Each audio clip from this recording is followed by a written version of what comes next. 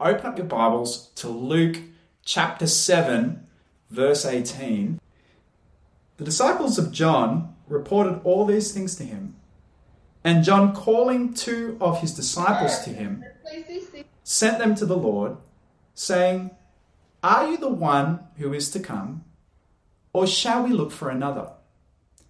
And when the men had come to him, they said, "John the Baptist has sent us to you, saying, 'Are you the one who is to come, or shall we look for another?'"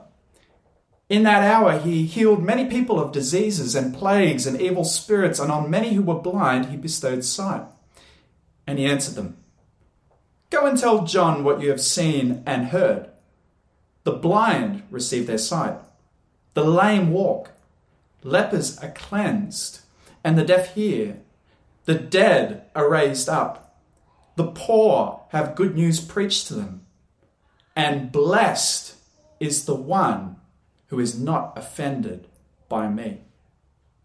When John's messengers had gone, Jesus began to speak to the crowd concerning John. "What did you go out into the wilderness to see? A reed shaken by the wind? What then did you go out to see? A man dressed in soft clothing? Behold, those who are dressed in splendid clothing and live in luxury are in kings' courts. What then did you go out to see? A prophet? Yes, and I tell you, and more than a prophet. This is he of whom it is written, 'Behold, I send my messenger before your face, who will prepare your way before you.' I tell you, among those born of women, none is greater than John. Yet the one who is least in the kingdom of God is greater than he." When all the people heard this, and the tax collectors too, they declared God just, having been baptized with the baptism of John. But the Pharisees and the lawyers rejected the purpose of God for themselves, not having been baptized by him. "To what then shall I compare the people of this generation? And what are they like? They are like children sitting in the marketplace and calling to one another. 'We played the flute for you and you did not dance. We sang a dirge and you did not weep.' For John the Baptist has come eating no bread and drinking no wine, and you say, 'He has a demon.' The Son of Man has come eating and drinking, and you say, 'Look at him, a glutton and a drunkard, a friend of tax collectors and sinners.' Yet wisdom is justified by all her children." Would you pray with me? Lord God, we want to thank you and praise you this morning afresh for the beautiful gift of your transforming grace. Lord God, thank you that by your grace you have taken us, people who were once enslaved to our own sinful desires, and you have freed us. You have taken your law and you have written it on our hearts that we might desire to know you and love you. Lord God, as we open your word this morning, your word, your precious word, we pray for us as a people sitting in our homes during this lockdown. And we pray, transform us afresh as you speak. Open our eyes to behold beautiful, wondrous, amazing things about our Lord Jesus, in whose name we pray. Amen. Well, I want to begin with a question for us as a church this morning, and that is this. If I were to ask you, what is Jesus like, what would you say? You know, if I was to ask many people in our neighborhood and in our city, I'm likely to get many, many different answers. Here's one response by the famous New Age spiritualist and author Deepak Chopra. Chopra says the following. He says, "I want to offer the possibility that Jesus was truly, as he proclaimed, a savior. Not the savior, not the one and only Son of God. Rather, Jesus embodied the highest level of enlightenment. He spent his brief adult life describing it, teaching it, and passing it on to future generations. Jesus intended to save the world by showing others the path to God consciousness. According to Chopra, Jesus was a great teacher who saves us simply by helping people to become more aware of God, becoming more God conscious, the path to God consciousness. As I said earlier, if you were to ask a range of different people in our neighborhood, who is Jesus, you're likely to get a whole variety of different answers. Jesus is a prophet. Jesus is the Son of God. Jesus is our God. Jesus is a great moral teacher. Many, many different answers. But it's possible to be blinded by our cultural assumptions about what God is like. And like Chopra, who reinvents Jesus through the lens of New Age spirituality, to reinvent Jesus as well. We live in an individualistic culture, a culture that is self-focused. It's all about us in our culture, our wants, our desires, our rights. And so for many of us, we reinvent Jesus and we reinvent God as being a God who exists to be us-focused as well. If God exists, he must be all about giving us what we want. He must be kind of like a giant Santa in the sky, or like the kind of divine NRMA roadside assistance or something like that. We as a culture, we focus on the subjective, we focus on our desires, and so we just can tend to assume that God must be just pro everything that we personally enjoy.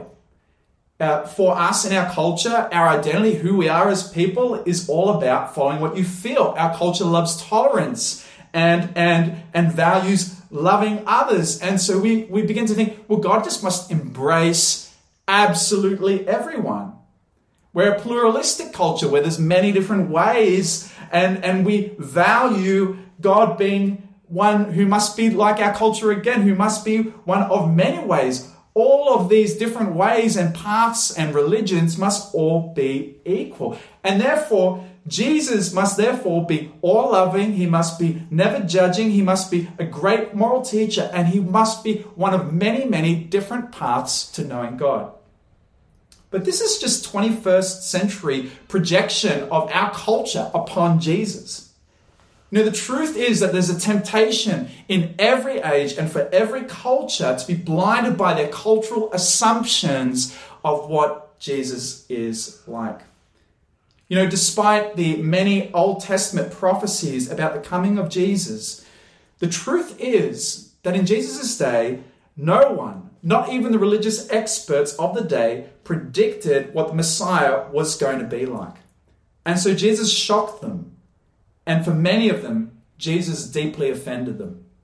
Now, our passage today gives us deep insight into the struggle everyday people had to accept Jesus. And therefore, it challenges us to trust Jesus on his own terms. If you're making notes this morning, I've entitled this message, The Unexpected King. And I've got 3 points. The first is where we're going to be spending the majority of our time, so don't freak out, if we're getting late and we're just on point 1 and think, I'm going to be here all day. No, we're going to get through it all. Point number 1, the king, John, did not expect. Point number 2, the king of unparalleled greatness. And point number 3, the king most reject. 3 different points for us this morning in this message, and yet one hope for us that comes from our passage, and that is that our passage encourages us to put aside our own ideas and place our trust in Jesus, the unexpected King. This passage is all about a call to faith, friends. It's calling us to put our trust in Jesus. So let's dive right on in with point number 1 this morning. Point number 1, the King, John, did not expect. Just by way of context, for those that maybe are joining our series for the first time, Jesus, having finished his sermon on the plain, is traveling around his home region of Galilee, teaching and performing great miracles. And the whole of our chapter, this chapter 7, is focused on Jesus, with the key question for the whole chapter coming in verse 49, which says, "Who is this that even forgives sin?" The whole chapter is focused on this question of who is this Jesus? What is he all about? And Jesus' fame is spreading far and wide. In verse 17, we learn that it's spread throughout Judea and the countryside as well. And word has made its way back to John the Baptist, who is currently in prison, having been thrown in there by Herod Antipas for speaking out against his marriage to his brother's wife. Josephus, the famous Jewish historian, says of John the Baptist that he was being held in the fortress Machaerus near the Dead Sea, which was about 160 kilometers away from Galilee, or about a 5 to 6 day journey. We read the following on in our passage from verse 18, if you read with me. It says the following: "The disciples of John reported all these things to him.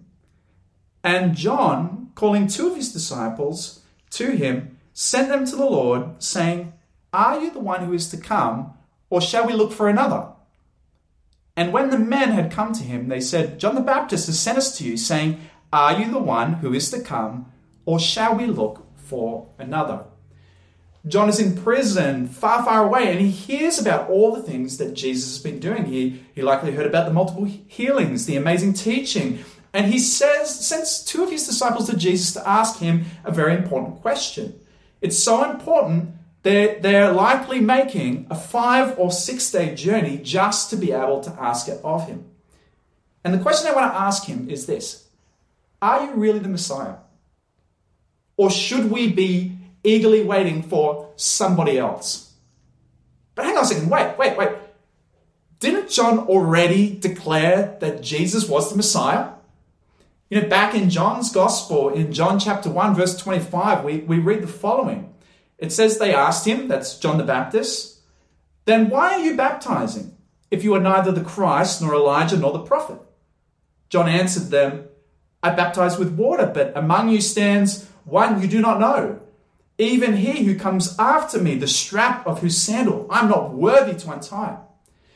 These things took place in Bethany across the Jordan, where John was baptizing.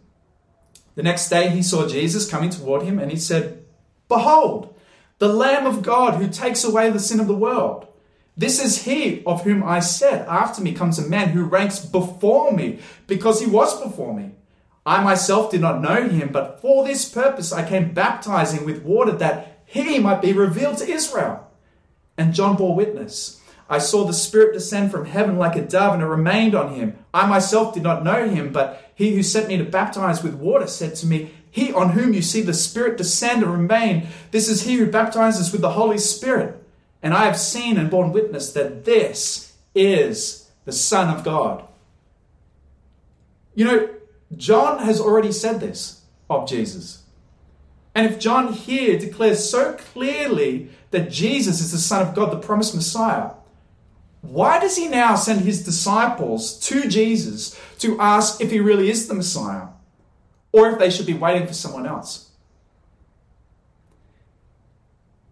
The answer? John was beginning to have his doubts. He was beginning to question if he was wrong about Jesus. Maybe I've misunderstood. Maybe it's somebody else.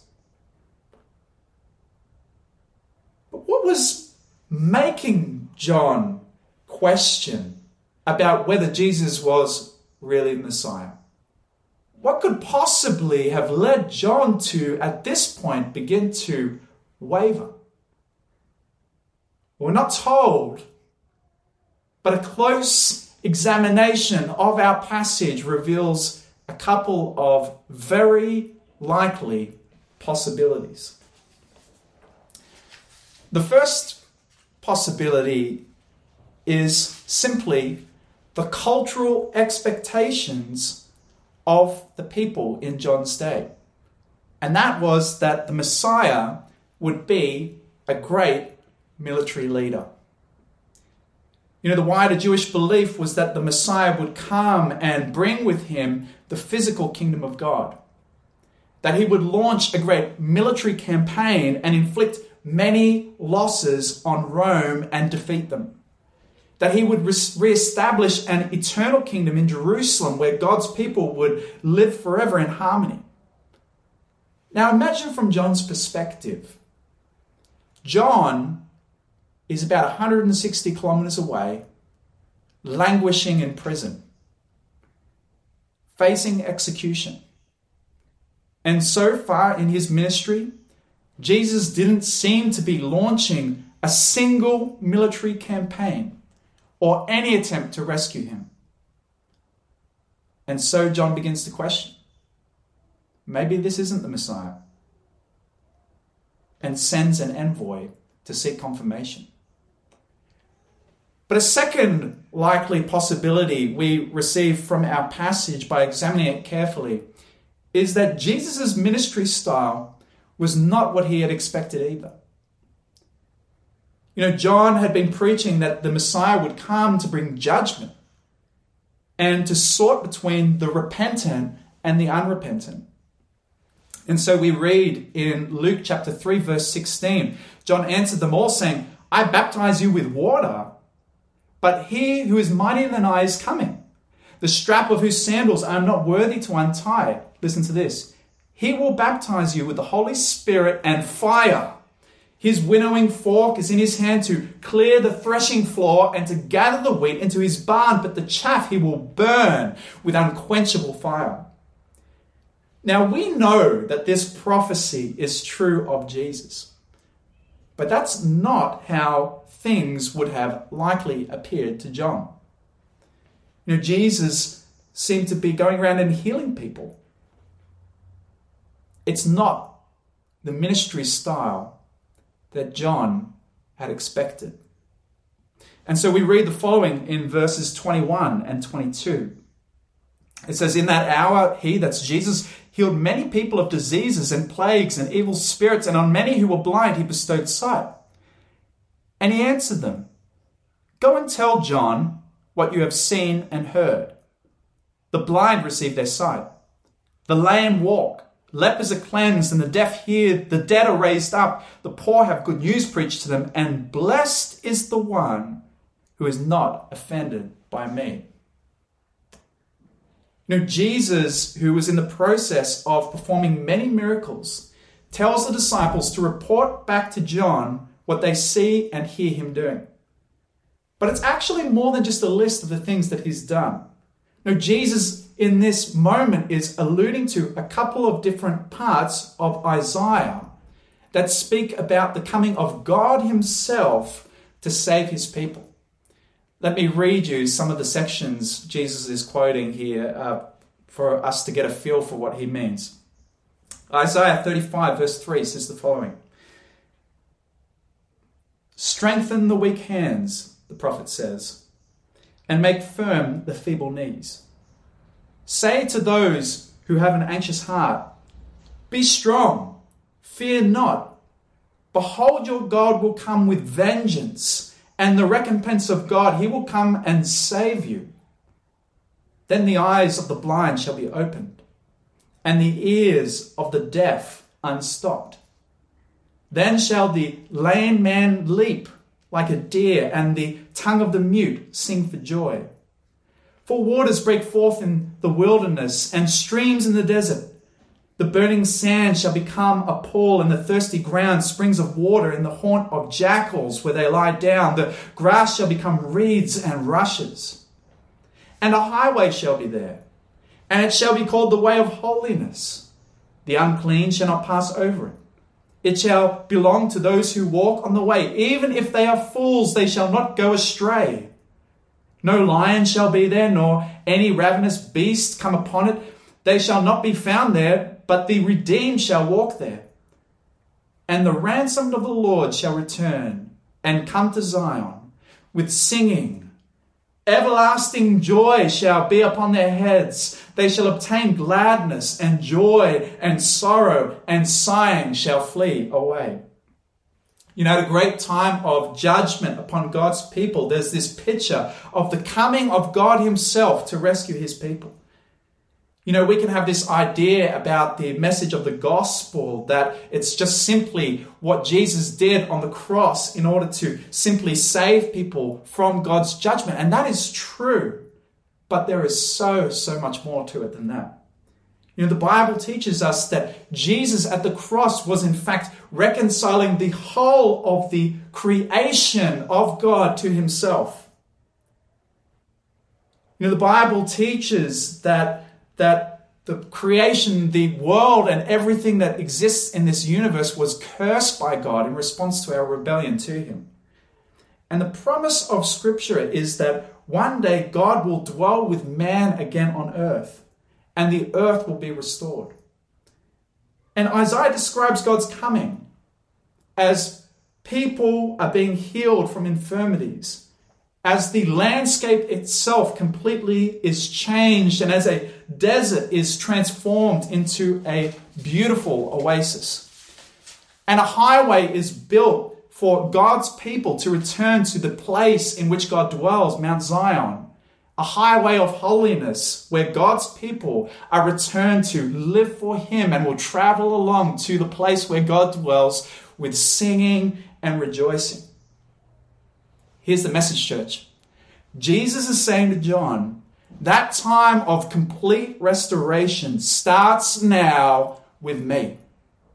My healings are the beginning, the breaking in of a new era, where the world will be completely restored and where people will once again walk with God. And Jesus then ends with his climactic point from Isaiah 61 verse 1 at the end of verse 22 of our passage, quoting Isaiah 61:1, which says, "The Spirit of God is upon me because the Lord has anointed me to bring good news to the poor." You see, in this verse that Jesus used to launch his ministry in chapter 4, he means by the poor those in a wretched condition, those in particular who can see their spiritual poverty, that they so desperately need God. And so Jesus' message to John is, I am the Messiah, John, who is bringing the new kingdom of God, who's bringing the new world foretold by Isaiah the prophet. That's what my miracles point to. But it's not in the way that you expected. And so Jesus says in verse 23 the following, "And blessed is the one who is not offended by me." And Jesus takes it a step further and he challenges John. Blessed are those who are not offended by me. Blessed are those who are not caused to stumble by me. Blessed are those who are not brought down by me. You see, according to Jesus, every person that comes to truly see him faces a temptation to be offended by him. But if you would be blessed, if you would receive divine favor, you must not stumble. You must not take offense. You must not refuse to believe. Of this passage, John Calvin puts it so helpfully. He says the following: "By this concluding statement, Christ intended to remind them that he who would adhere firmly and steadfastly to the faith of the gospel must encounter offenses, which will tend to interrupt the progress of faith. This is said by way of anticipation to fortify us against offenses. The first lesson, therefore, to be learned is that we must contend with offenses if we would continue in the faith of Christ. For Christ himself is justly denominated a rock of offense and a stone of stumbling by which many fall." The Lord Jesus intends to remind us that if you will firmly hold onto your faith, you will encounter many offenses. Follow Jesus long enough, and at some point, you will discover some truth, or the Lord will act in some way that you did not expect, and the temptation you will face is to be offended.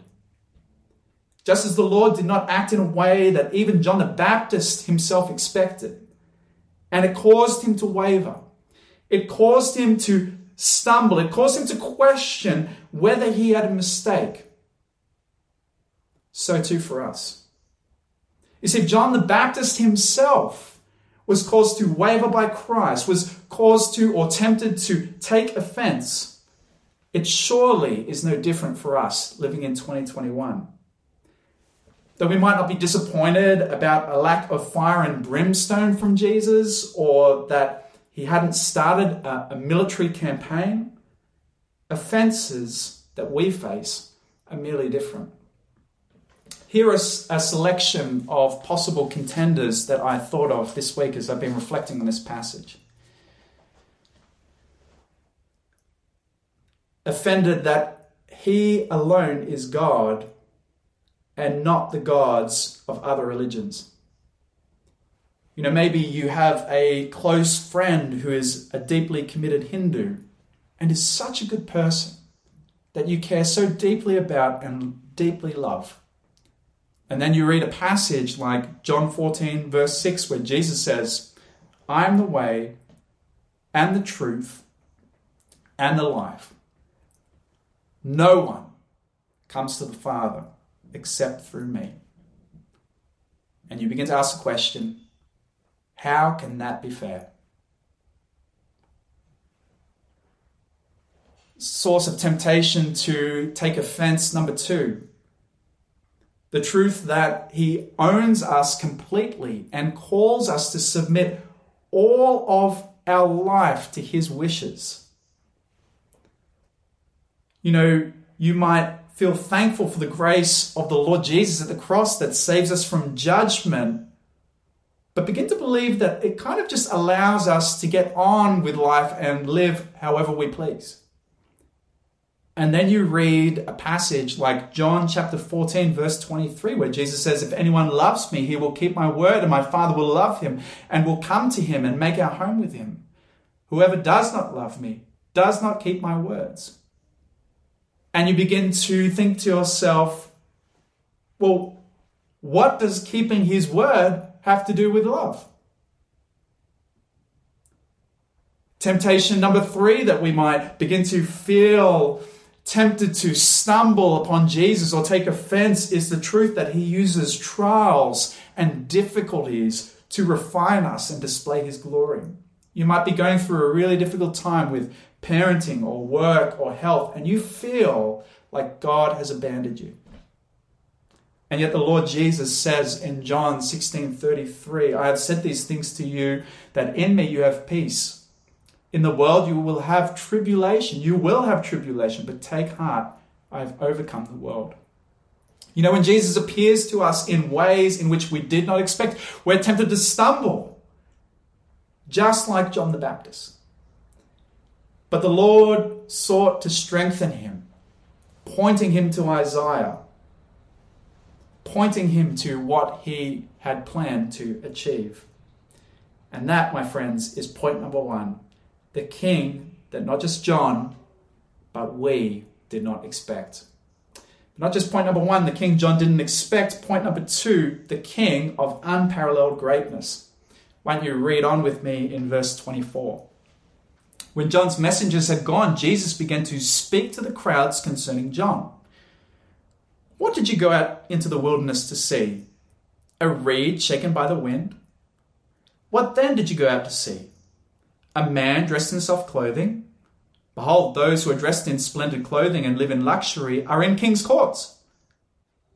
What then did you go out to see? A prophet? Yes, I tell you, and more than a prophet.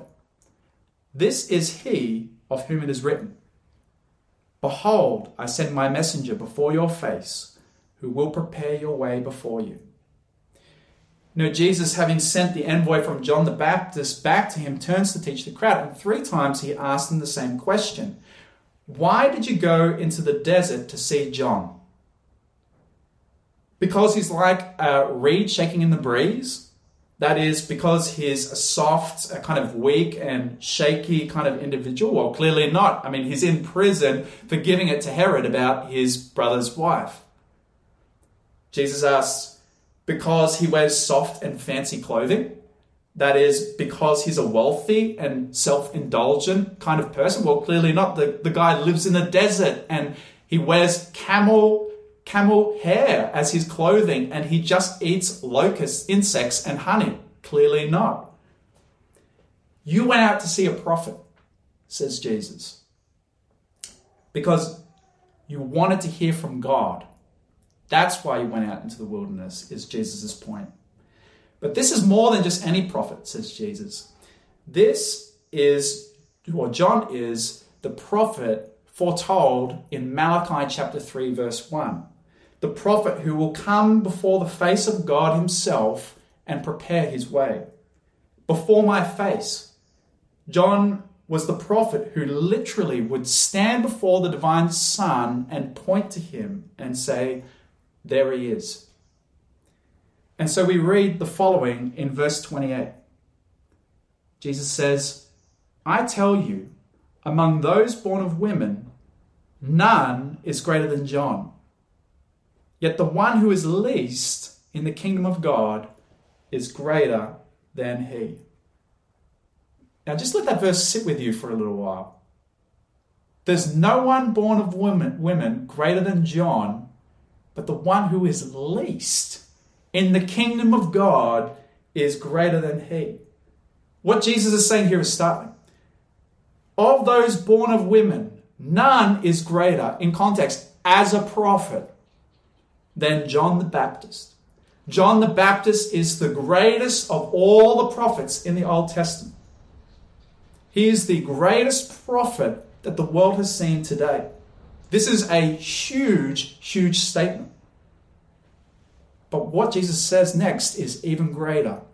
But the least in the kingdom of God is greater, in context, as a prophet than John the Baptist. Now just imagine with me for a moment. I want you to imagine for a moment the worst Christian in the history of the world.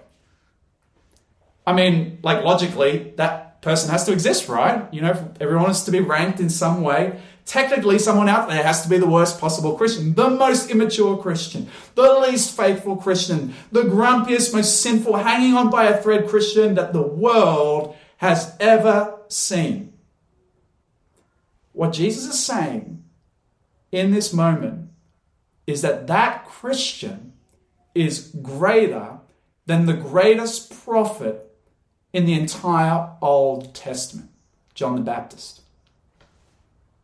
How on earth is that possible? How could there be a greater prophet than John the Baptist? Well, the answer? Because they have a greater message. You know, John the Baptist's message was, get ready for the one who's coming. He's far greater than me. He will come with judgment. Repent to prepare for his coming.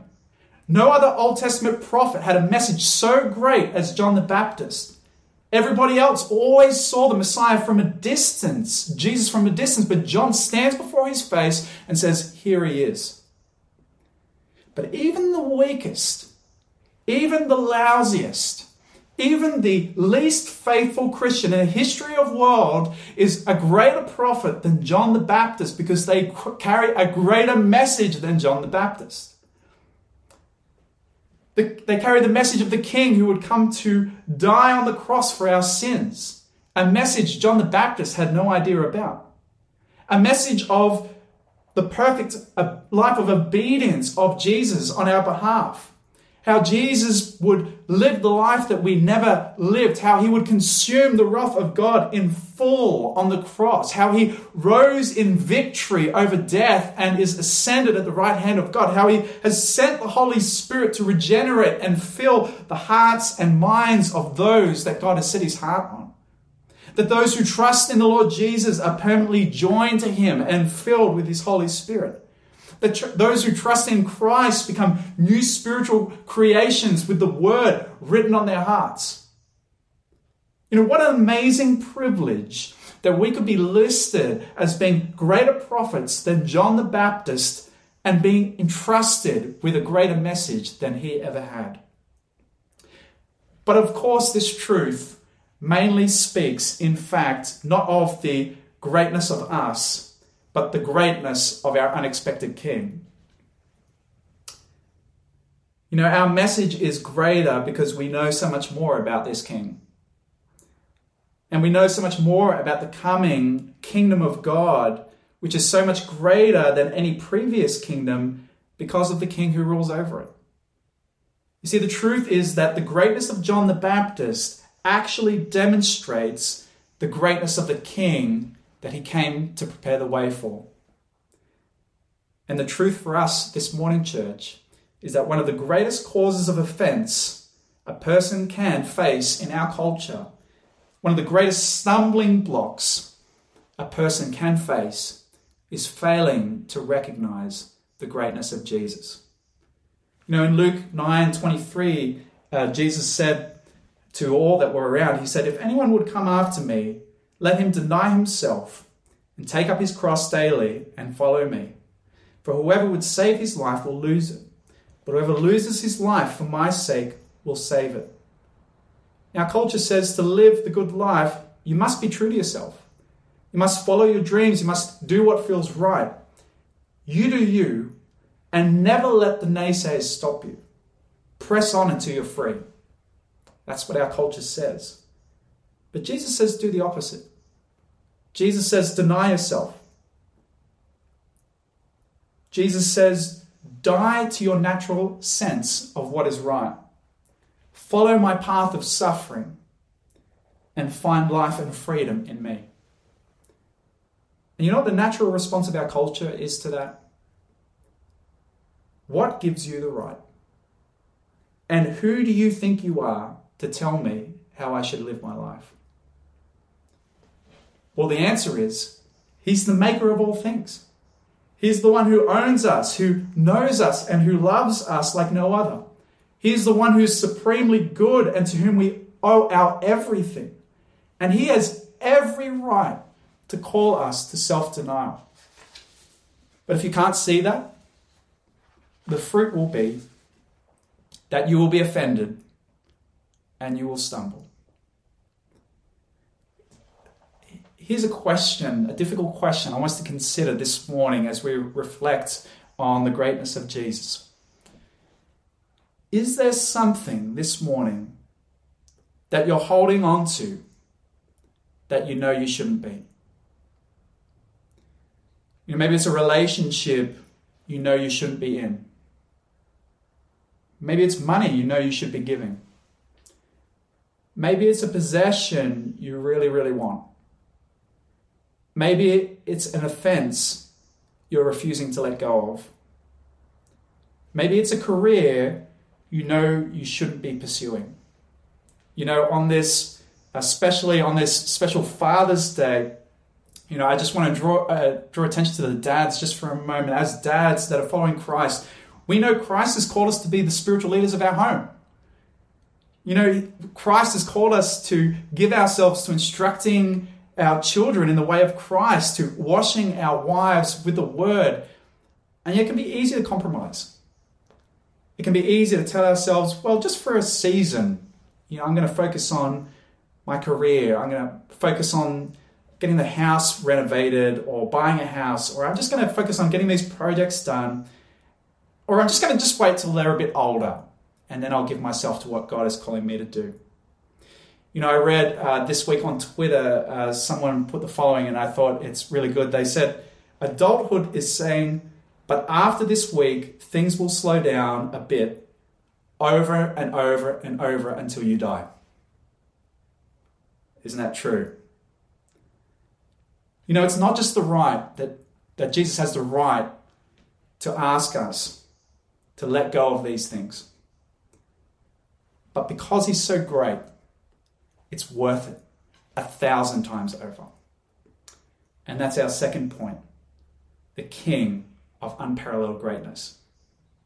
Well, not just point number one, the King John didn't expect, not just point number two, the King of unparalleled greatness, but finally, point number three, the King most reject. Read with me verse 29.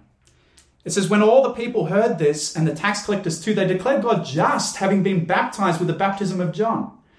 But the Pharisees and the lawyers rejected the purpose of God for themselves, not having been baptized by him.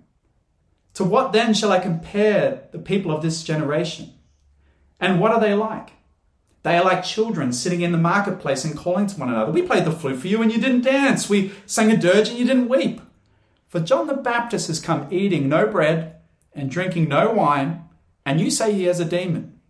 The Son of Man has come eating and drinking, and you say, look at him, a glutton and drunkard, a friend of tax collectors and sinners. Yet wisdom is justified by her children. And after Jesus had finished speaking about John the Baptist and the greatness of the kingdom, those that had repented at the preaching of God, or at the preaching of John, they praised God and they gave thanks to God. But the Pharisees and the religious experts who had refused to answer John's call to repent, it says, rejected God's purpose for them. They rejected what Jesus had to say. And Jesus goes on to tell a parable. But notice who he directs it towards. It's not with a view to the religious elite only. Read with me again verse 31. It says the following. It says, to what then shall I compare the people of this generation? This parable is actually directed towards the people of Jesus' generation, the majority of people. And we could call this parable the parable of the brats. Just imagine, Jesus says, children are playing in the marketplace and calling out to each other. You didn't dance when we played the music, and we're not playing. You didn't cry when we sang our sad song, and so we're not playing. Jesus is saying this generation is like brats who simply want God to play by their rules. John the Baptist came all austere, preaching judgment with no partying, being really a serious guy out in the wilderness, and you rejected him. I've come celebrating with people, and you've rejected me. You see, God had tried multiple different ways to reach out to you, and you've rejected them all. Now, Jesus' point is that in his day, the majority of people had incredibly hard hearts towards him. They want him to play by their rules. And if he doesn't, they're going to reject him. And it's probably easy enough at this point to see that not much has changed in 2,000 years. We live in a culture that demands God to play by our rules when it comes to the teaching of Jesus. Love your neighbor as yourself. That's great. But don't give me any of that self-denial business. When Jesus says, come to me, all who are weary, that's amazing. That's great. But you can't be serious about your call your brother full and you're in danger of hell business, or no one comes to the Father except through me. Surely not, Jesus. You can't be real about that. You know, if you're listening to this message today and you know Christ, you are an anomaly in history. God in his grace has rescued you and he's softened your heart towards him. You see, our natural disposition is to have hearts that are incredibly hard towards God and to reject him. We simply want him to play by our rules, to act in a way we think is right, and to affirm our sense of what is good. Put another way, actually, we'd just rather be God ourselves. But logically, why should we expect God to agree with our Western post-Enlightenment values? Why shouldn't we expect God to have Eastern values or Asian values? Shouldn't we expect a true God to be different from every culture at points? If God was always Western, wouldn't we expect him to be a creation of Western imagination? If God is far above us, shouldn't he actually at different times offend us deeply because he's not like us? You see, with our hardened hearts, ours is the king that most reject. Well, I just want to close our time together with a brief word of application. How should we respond to this passage this morning? Well, firstly, I just want to address those that are listening this morning that don't know Christ, and you wouldn't describe yourself, maybe yet at this point in time, maybe God's got you on a journey as a follower of the Lord Jesus. And the challenge I want to give you this morning is to lean into the areas of disagreement you have and to reevaluate the areas that you might have of concern or offense with Jesus and his teaching. Here's a question for you to consider if that's you. Is it possible that just like John the Baptist, Jesus is different from what you imagine? Is it possible that maybe the Jesus that at this moment you're rejecting or finding it difficult with is different from what you think or thought he should be? Just as David said this morning, we've got an Alpha course coming up on Monday week, and we would absolutely love to have you come and join us for that. It's just an extended time to get to know Jesus and to, in an environment where people are just like you, ask all the questions that you might have without feeling that they're silly. Questions are never silly. We love nothing more than helping people on their journey with Jesus, and we'd love to invite you along to join us on that course.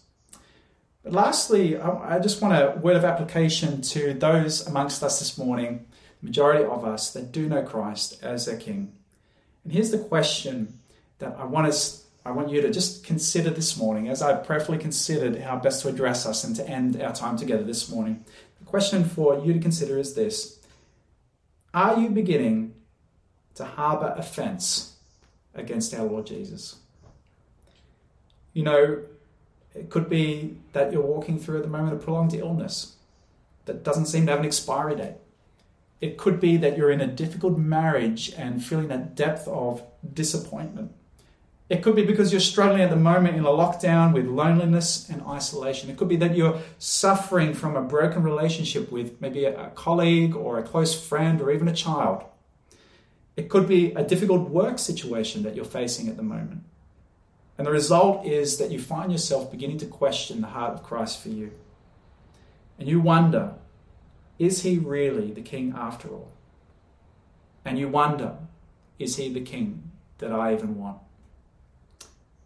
Well, I want to remind us of the words of John Calvin that we shared earlier today. Calvin says this: "He who would adhere firmly and steadfastly to the faith of the gospel must encounter offences which will tend to interrupt the progress of faith." Encountering offences when it comes to following Jesus is just part of our journey. And I just want to encourage you, take those offences today and lay them at his feet. He is so good. He is so gracious. You will find mercy in your time of need. Friends, it's easy to take our experiences, our culture, and preconceived ideas and project them upon Jesus. And when he acts differently, to find ourselves offended. Would we put those all aside and place our trust in Jesus, the unexpected King? Would you pray with me? Lord God, we thank you and praise you for the wonderful wisdom contained within your words. And we take encouragement this morning as we see in this passage that even John the Baptist struggled to come to terms with who you are, because you're a King far greater than anything we could possibly imagine. And Lord God, as your people today, as we have spent time at the feet of Jesus examining him, we pray and ask, strengthen our faith, increase our trust in you. Help us to know that even when in circumstances we can't understand what is happening, we can trust your heart, knowing that you're always good, knowing that you're far greater than anybody ever expected, and knowing that in all things you are with us, fulfilling your purposes until you call us home. And we pray all these things in Jesus' name. Amen.